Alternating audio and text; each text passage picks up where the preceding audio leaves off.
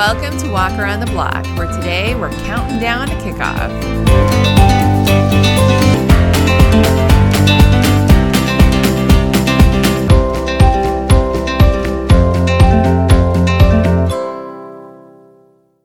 Hello, hello, hello.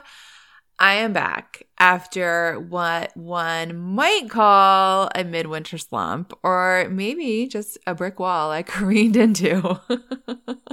Just kidding. Like I am fine. I feel like around me there has been a lot of chaos. I feel like that probably because there has been. I'm like, I thought this was supposed to be hibernation season. I'm pretty sure it is hibernation season. Like staying inside under a blanket, nice, slower pace. Oh well, we're going to work on it. I'm trying all my best Zen strategies next week and we'll see how it goes. Anyway, so the Super Bowl is upon us. The Chiefs are playing the Eagles in Super Bowl 57. This is a big deal in my house for many reasons. Most important, some in my house, one in my house, might argue that the only reason this is a big deal is because we are a Chiefs household when it comes to the NFL. My husband has been a Chiefs fan since he was a kid. We can thank Joe Montana for that, and I married into it. So it's obviously very exciting to have your team in the game, but also you sort of can't really enjoy the game either. Like, I'm always down for a party, but I do always care at least a little bit about the game. Like, I like it to be close. I'm interested in what's going on. But when you have an actual rooting interest in the Super Bowl, it's like, forget it. There's no time for parties. Even the food, like there will be like a 3-minute break during halftime where my husband will be able to eat, but otherwise I'm on my own.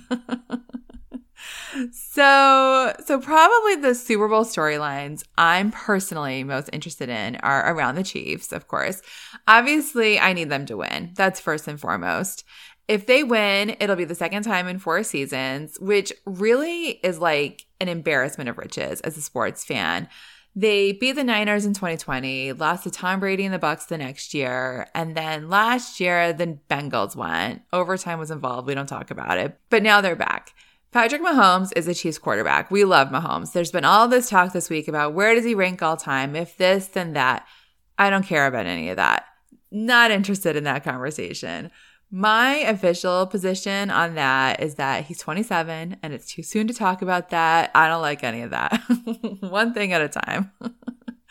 The Chiefs are coached by Andy Reid, very likable guy, nice guy. He's coaching against his old team, which adds a little intrigue. He was with the Eagles for 14 seasons and has coached the Chiefs for 10 seasons. Never won a Super Bowl in Philadelphia. He did, however, play a role in drafting Jason Kelce, the Eagles center, who is the brother of Travis Kelce, the Chiefs tight end. That's another big storyline. They're the first brothers to play against each other in the Super Bowl, which means their mom, Donna, has been getting a lot of attention for being the first mother to have a player on each team. She is not saying who she's rooting for. They've each won one, so it's not like, one of their turns or anything like that. But I sort of think probably she's rooting for Jason. He's older, less chance he'll get back. However, he could get a nice consolation prize, even if he doesn't win, because his wife Kylie is 38 weeks pregnant and very well could go into labor during the Super Bowl. Donna told E! She doesn't think it's going to happen, but I don't know if Donna could really make the call on that. I feel like they would love it if it happened during the Super Bowl. Like, they would legitimately send a camera to the hospital for live shots outside.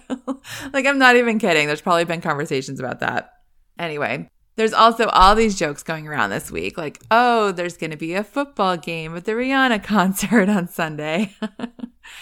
Make no mistake, in my house, we are very clear that it is a football game first. But of course, I am very curious to see the halftime show. My husband is too, even if he can't quite admit it yet. I believe it's Rihanna's first public performance in 5 years since the 2018 Grammys. Her last album came out in January 2016. The New York Times had this little rundown. The last time Rihanna put out an album, Barack Obama was president. Crazy to think about that. Prince was still alive. He died in April that year. I totally remember when he died. I was at work and involved in this whole discussion about how to cover it. That feels like forever ago. Perhaps most shocking, TikTok did not even exist yet.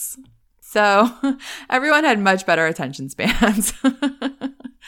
Can we all make it through a 13-minute halftime performance without checking our phones? We'll see. Just in case we can't, I have seen multiple guesses about what song she'll open with. At least we'll all be locked in for that. I've seen a lot of speculation about that, actually, way more than normal, I think.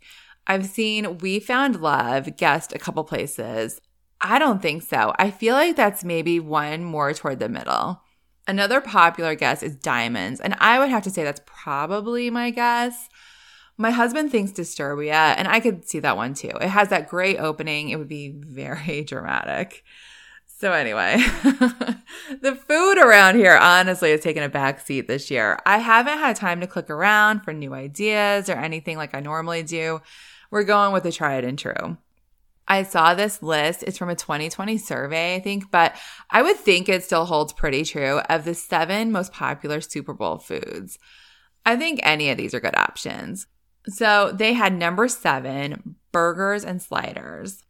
Sliders for sure. You can't go wrong with sliders. Like I would say a nice pulled pork slider is a great choice.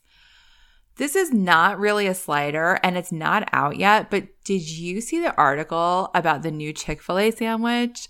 Starting next week, they're testing a plant-based Chick-fil-A sandwich made out of cauliflower in 3 markets: Denver, Charleston, and Greensboro, North Carolina.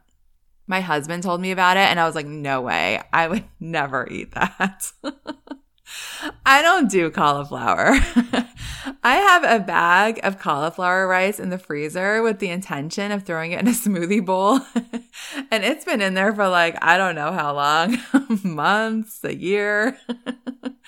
Also, obviously, there are way better options at Chick-fil-A. I feel like you would have to really be like not a chicken eater to order the cauliflower version, which of course you might be, but for me, I was like, okay, next.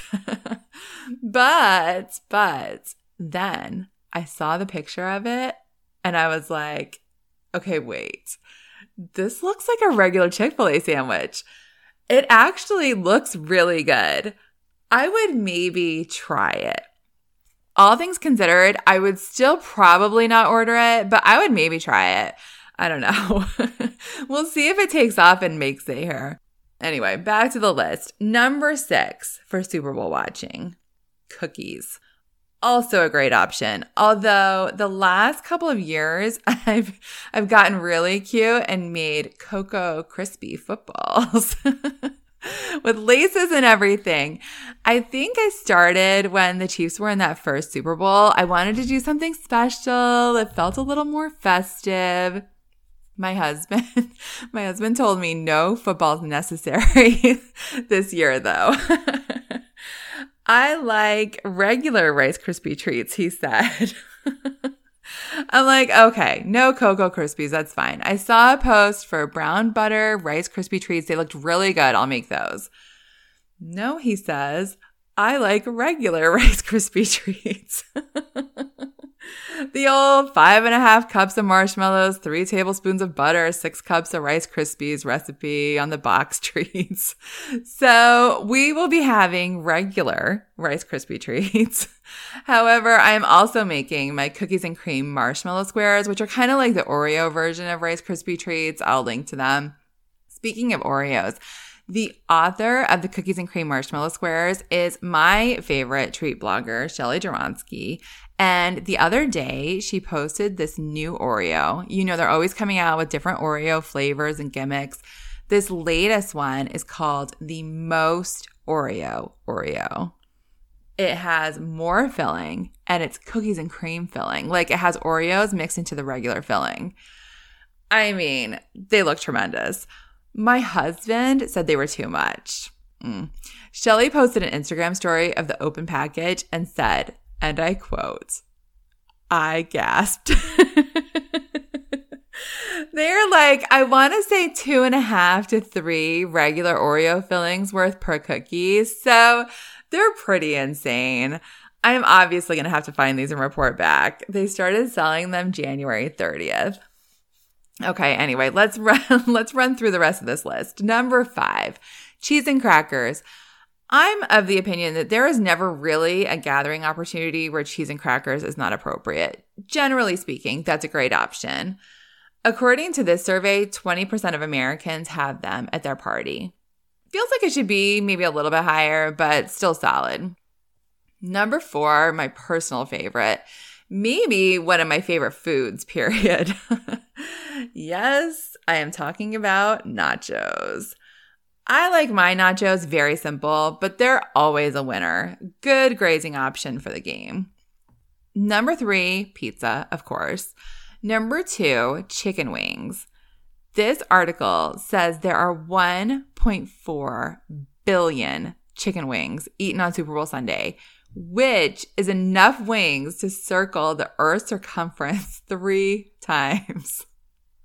That feels like a lot, doesn't it? That's a lot. Anyway, number 1, the old standby, chips and dip. I know there are a lot of fancy options here, buffalo chicken, French onion, things like that. Personally, I am fine with the standards. Salsa, guac, and queso, I like them all. The hardest part is deciding which one to eat first. My husband has requested Joanna Gaines queso for his 3-minute halftime snack. So we will be having that for sure, along with hopefully some great music and a lot of points. Happy Super Bowl watching. That's it for today's Walk Around the Block. Follow the podcast on Instagram at Walk the Block Pod. Subscribe or follow on Spotify or Apple or Google Podcasts, and leave a review if you feel so inclined. Thank you to all who've left reviews already, and I will see you next week.